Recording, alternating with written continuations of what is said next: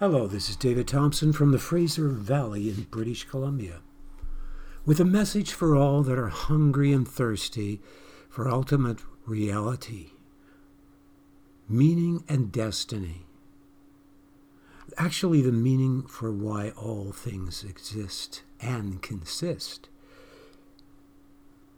This message is for those that have discovered that the source of reality and the meaning of all things is an ultimate manifestation of perfection and love, who is the one true eternal God and who only could be the one true eternal God. So for those that are new, I refer you to my website at ultimatemeaning.com. There's a flip book with very original writing by the gifting of God's Spirit through me that has links to many YouTube videos that are highlighted in red print.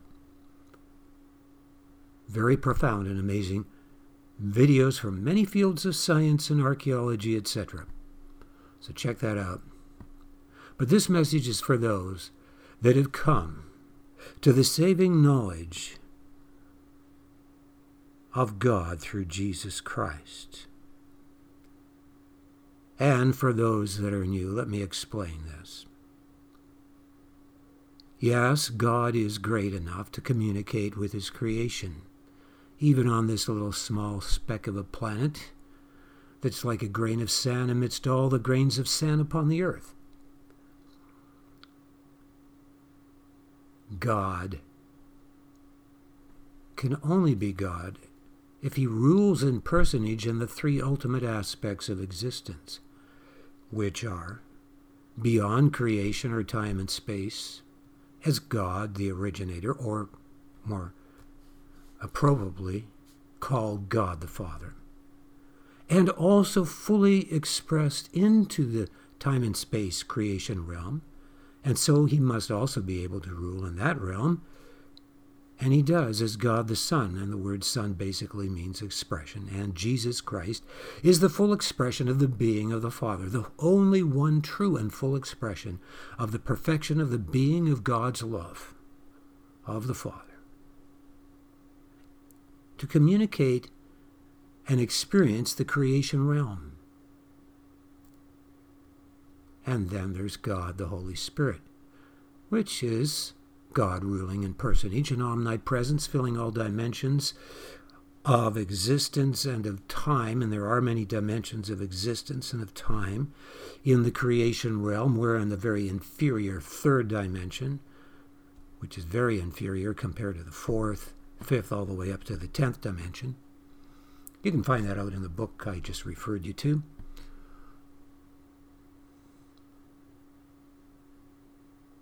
So we believe in only one God, but He rules in three personages, because you have to be in three personages. You have to be in personage to rule in those three ultimate aspects of existence.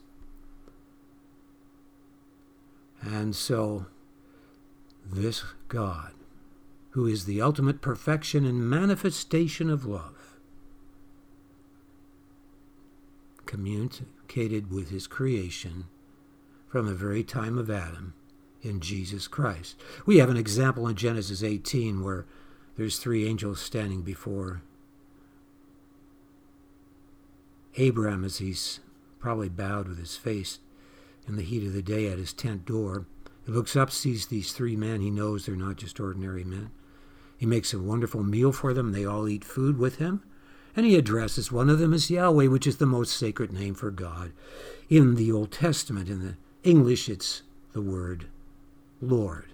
Often the words are together, Lord God, Lord meaning Yahweh, and God meaning Elohim, the Almighties, is what it is literally saying, which is referring to the Father, the Son, and the Holy Spirit in personage, in three personages of the one true eternal God.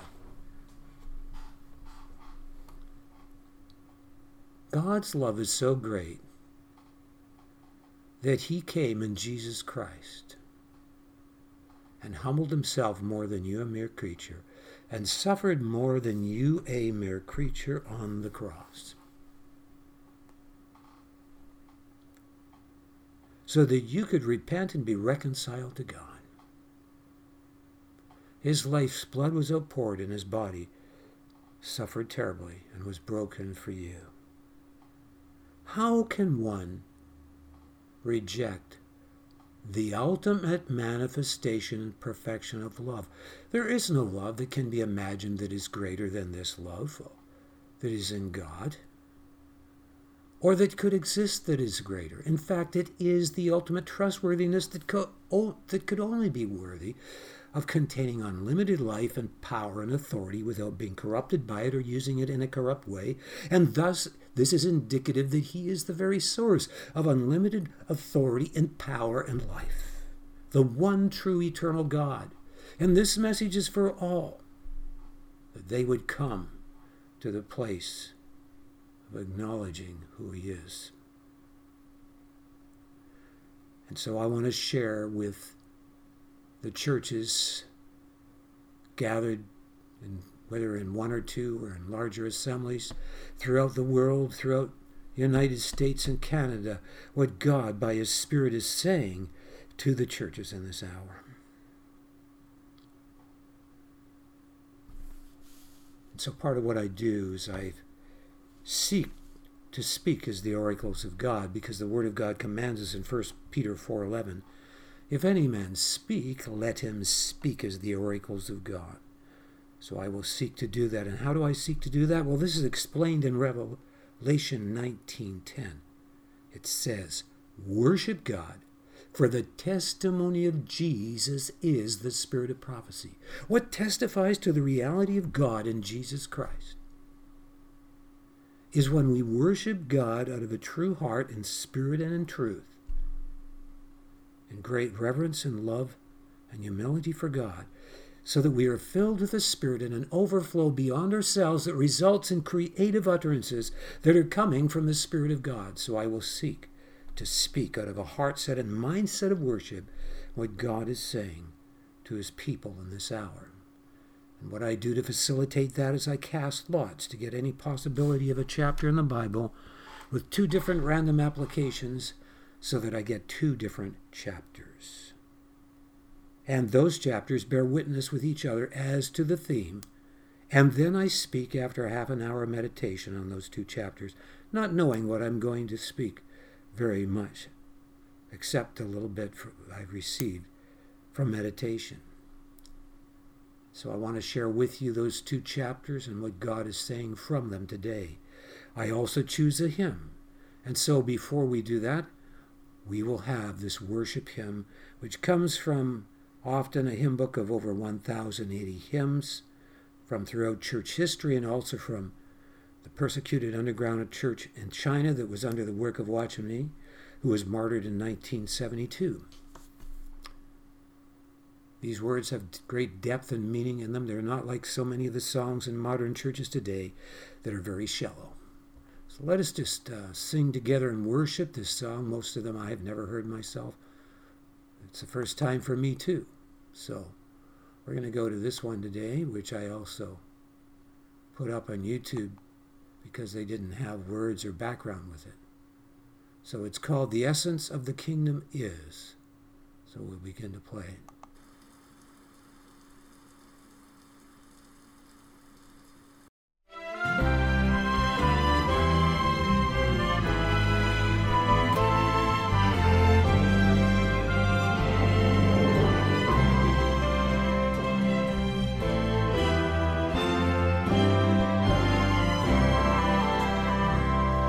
The essence of the kingdom is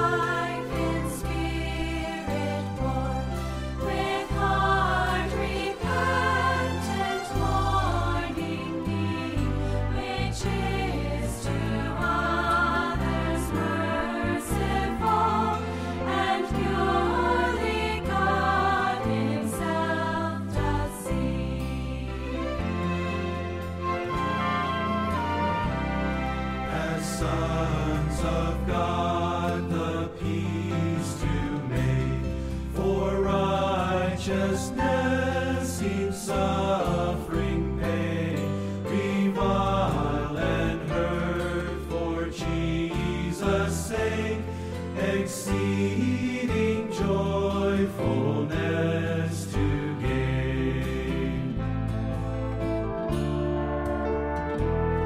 As salt to kill corruption rife, in darkness shining as the light, in heart and action right and true,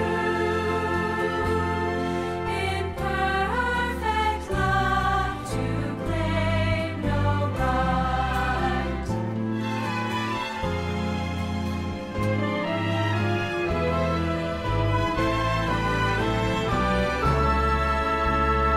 This life self-glory doth renounce, and ever for God's kingdom praise, in trust in God for every need, and seeks His kingdom first always.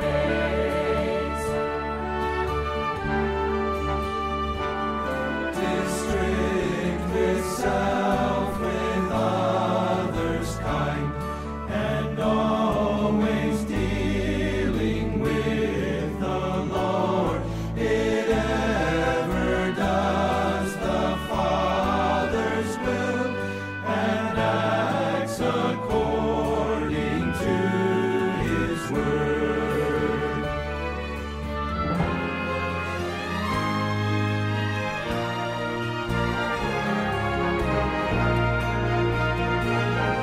To Satan it does not give ground, nor to the world or self or sin, but seeks beneath the heavens' rule, God's full authority to win.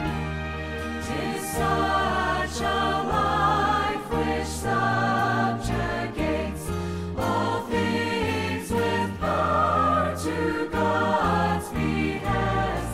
The time it hastens when the Lord will hear His kingdom manifest.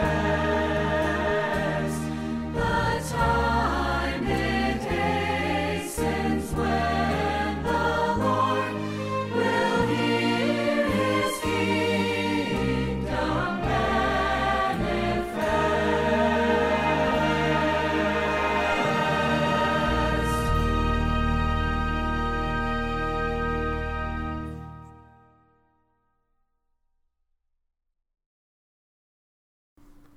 Wonderful, wonderful song. And now to the chapters that I received today by the casting of lot before the Lord. And believe me, this works when you're being led by God to do this with reverence and walking right with Him. Now, today it wasn't easy for me to see a theme between these two chapters, but as you continue to meditate, you often, in fact, I always do discover the theme. And sometimes not in its fullness until I start speaking and God begins while I'm speaking to reveal things to me. Today I received Genesis 29 and 1 Samuel chapter 8. In both these chapters, there is the desire and the pursuit to be under leadership that is either contrary to God's pleasure, because it is an identity more with man rather than God, or to leave leadership that is corrupt and deceptive in order to be independent and free under the leadership of God. Genesis 29 is about Jacob wanting to eventually leave Laban because of how deceptive he is and possessive he is of them. And so that involved me reading 2 chapters, and I found it just very insightful, some of the things I was seeing there as I considered how God was working in that situation. And then there's 1 Samuel chapter 8, which is about the children of Israel no longer wanting to be under the leadership that God was choosing supernaturally, but wanting their own king. In this case, they were rebelling against godly leadership and going in a direction to set up an ungodly hierarchy under King Saul. And God allowed them to have their own way. What does it say concerning the children of Israel when they were in the wilderness? It says, nevertheless, he gave them their request, but sent leanness into their soul. Now in Genesis 29, I feel we should turn there. And I just pray that God will speak by his Spirit what he is saying. Jacob really wanted to be living his life in total freedom, in alignment with the blessing of God. He always had a desire to seek for what was ultimately valuable and pleasing to God. Although there was a lot of deception in his life in the way he dealt with others, many times in his pursuit and desire to be in that place of freedom with God. And it is the same with many of us. We're not satisfied. There's a holy dissatisfaction in us as we attend a church and we see it as limiting God so much. We're wanting more. We're wanting that total fullness and purpose to come into that church so that we really find ourselves fully at home with God in the assembly. But we're living in an hour and a time when there are many people that are just satisfied with going through the routine of being what they have always been doing in worship before God. But we're not living in a time when that can any longer be tolerated. We're living in a time of great crisis. I suppose there's many Christians that are still asleep and not even aware of that, of how serious the time is that we're living in. Really, they are asleep and quite blind if they are not aware of how serious the time is. Of course, the media lies to everyone. The media has been infiltrated over the last 30 years by the Chinese Communist Party and by the global elitists that also want a one-world communist government and are working in conjunction and alignment with the Chinese Communist Party. And so the media lies and tells a bunch of lies about COVID. You just have to go to my website you can go to ultimatemeaning.com. The links are right there on the homepage to valid news sources that are exposing all the terrible things that are happening in the world right now, which are very threatening.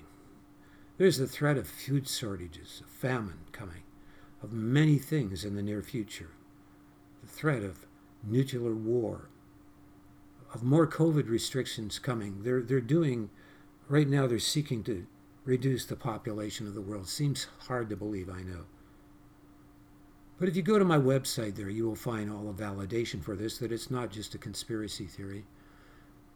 It's too much to talk about here. I want to emphasize what God is saying by his Spirit to his people today. So Jacob loved Rachel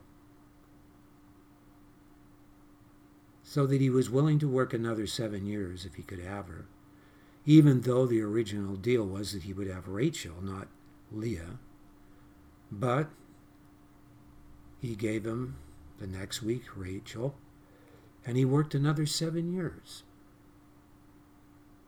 And God continued to prosper him, and Laban acknowledged it. But then, of course, Jacob was deceptive, and he made a deal with Laban that I'll take all the discolored cattle that have more than one color on them, sheep, etc. But he knew how to cause the cattle to birth with those unusual discolor or different discolorations rather than having one color.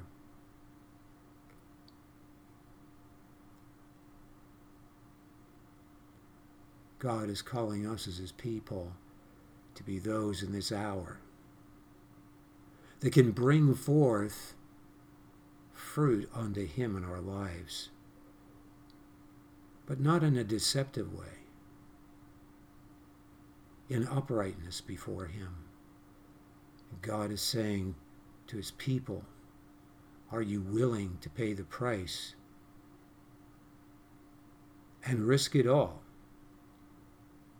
to enter into the fullness of the destiny I have with you? Jacob was willing to risk it all. He knew the danger he faced if he left Laban. He knew that Esau could easily slaughter him and all of them. But he was willing to pay the price to be free with God, to enter into God's plan and destiny for his life. Oh, I suppose if he negotiated with Laban and said to him, Laban, I've decided I'm leaving. Laban would have said, oh, no, I'll give you more wages, or I'll do this or that. And if he protested, maybe he wouldn't have let him go. Who knows? Jacob didn't want to take that chance. And he left, probably deceptively. Maybe it was not the best way to leave. God spared Jacob when Laban overtook him, because God gave Laban a dream. And that is the way it is with the kingdom of God. There are times when God will often put us in circumstances where it looks like there's no way that we're going to get out of this situation, like we're finished. But God makes a way where there is no way when we learn to step out in faith and trust him. As that famous saying goes, give me liberty or give me death. Do we want to enter into the fullness of the abundance of life that God has for us in our destiny in heaven and in this world? Then we will choose to pay the price for true fulfillment of life, which is only found in God, for true liberty. Now, in the case of 1 Samuel chapter 8, we can go there and, I suppose, read a little bit.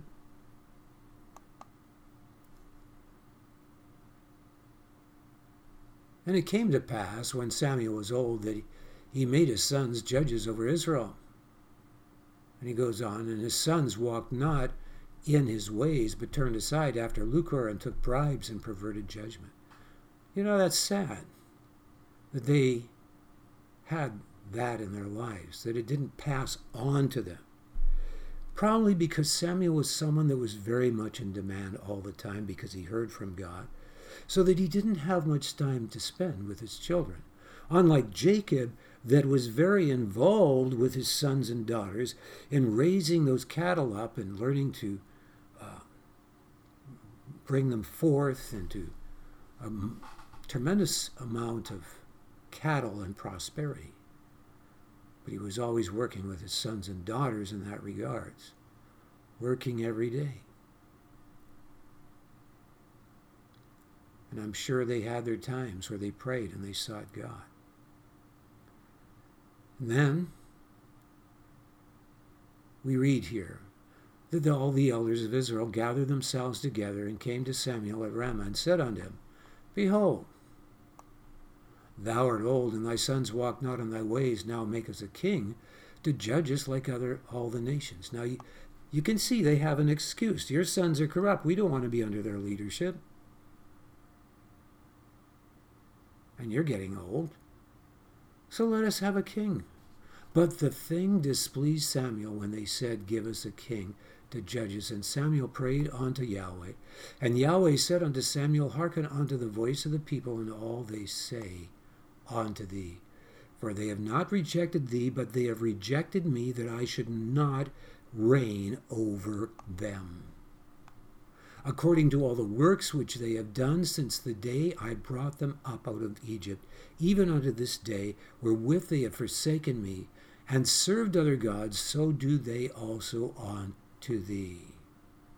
So there was a desire to have identity and a powerful leader, rather than putting their individual identity in God out of a life of prayer, they wanted those things in their lives that would give them what their immediate gratifications wanted. These gods that if you worshipped and served them would bless you with different material things. And so they developed a false doctrine like the Laodiceans that justified living for the things of this world and emphasizing a godliness that is equated with material blessing, which is not what the Word of God emphasizes, and nor where God's focus is with his people, that he would bless them materially. His focus is primarily that they would come in to a relationship that is pure and deep in oneness with him, in communion with him. Samuel told all the words of the Lord unto the people that asked him a king. He said, this will be the manner of the king, and so on. And he tells them, well, not going to be easy having your king. He's going to take all kinds of your possessions, etc., etc.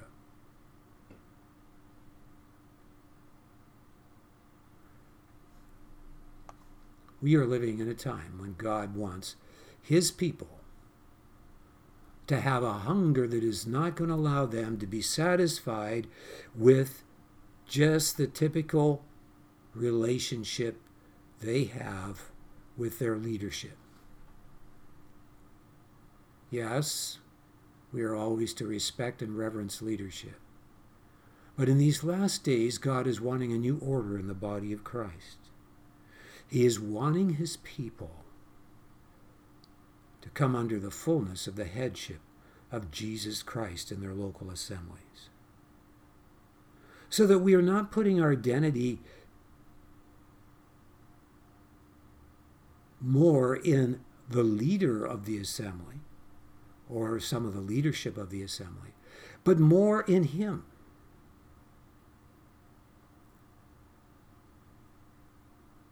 This is what is a denominative spirit, is when our identity is more in the group and in the leader than in our relationship with God. There's always this desire to have something that gives us more of a tangible security and identity. But God wants to teach us to have an identity in him who is not visible, so that the love relationship we have with God cannot be tainted with idolatrous perceptions of God, such as Cain had. Cain became unthankful as he looked at all the suffering around him because of God's holiness that would not tolerate sin.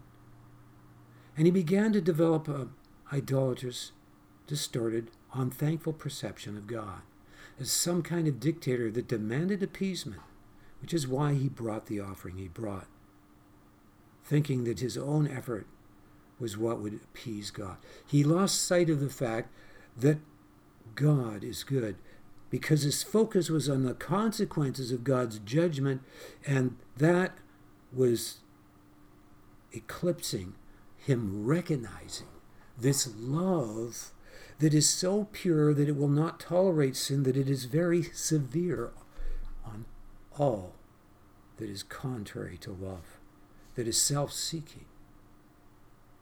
You see, King David says, worship God in the beauty of holiness, because holiness issues and beauty issues out of holiness. And holiness is the purity of God's love that is a blazing fire of judgment against all that is contrary to love. I'm talking about the highest form of love that always chooses the highest lasting good over any lesser choice, because any lesser choice as such would have a measure of corruption in it. This love is totally pure. And when we see how good the holiness of God is, and we focus on recognizing that it is good that we even endure suffering ourselves and so on, and trust God through it, because his severity on sin ensures our destiny without corruption, in a place that is without corruption, known as heaven. God is calling the church to wake up today and repent of being denominative,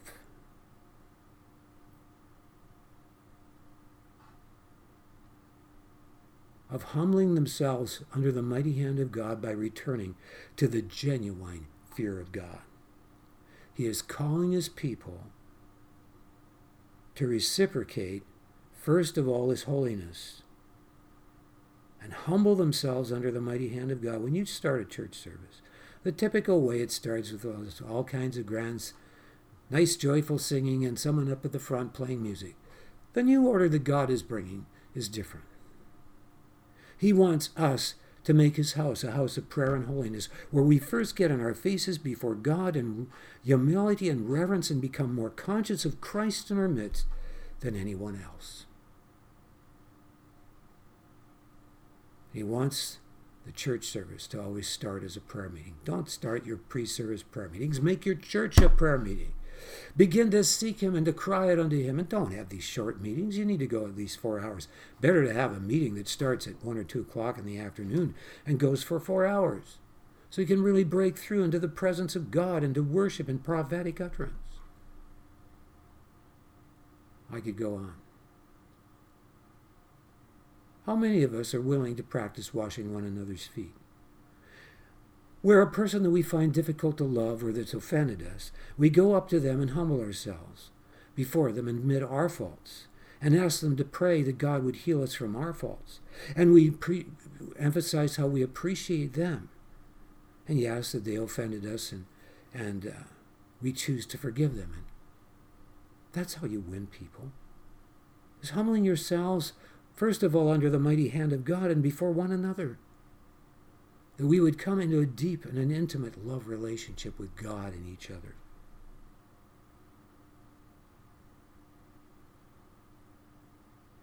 Bashadai Miriakobiana. Bisio Karashan Libikalana Parasheni. Isilipare Kidisi Kedisi Agrashana Baro Parapesonama. Dio Naya Bagana Mashana Malano.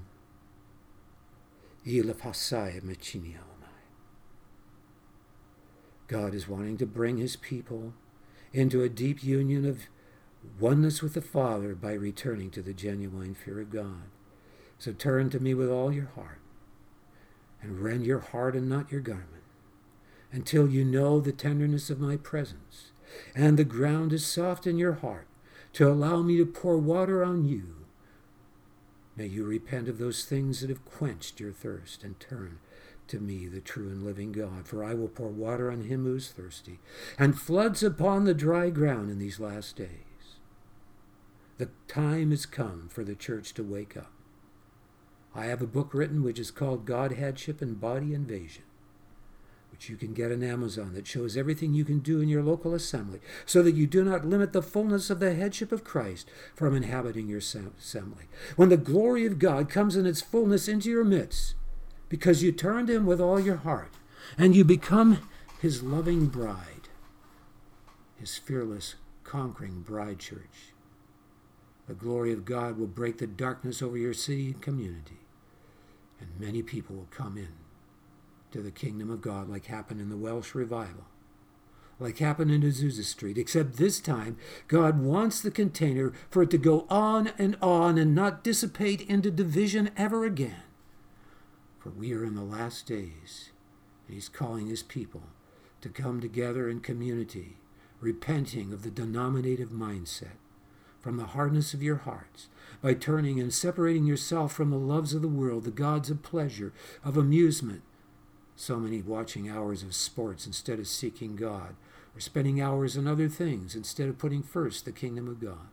It is time to wake up and to conquer your nation with the glory of God, with the good news of the gospel. Thank you for listening to this message. God bless you all.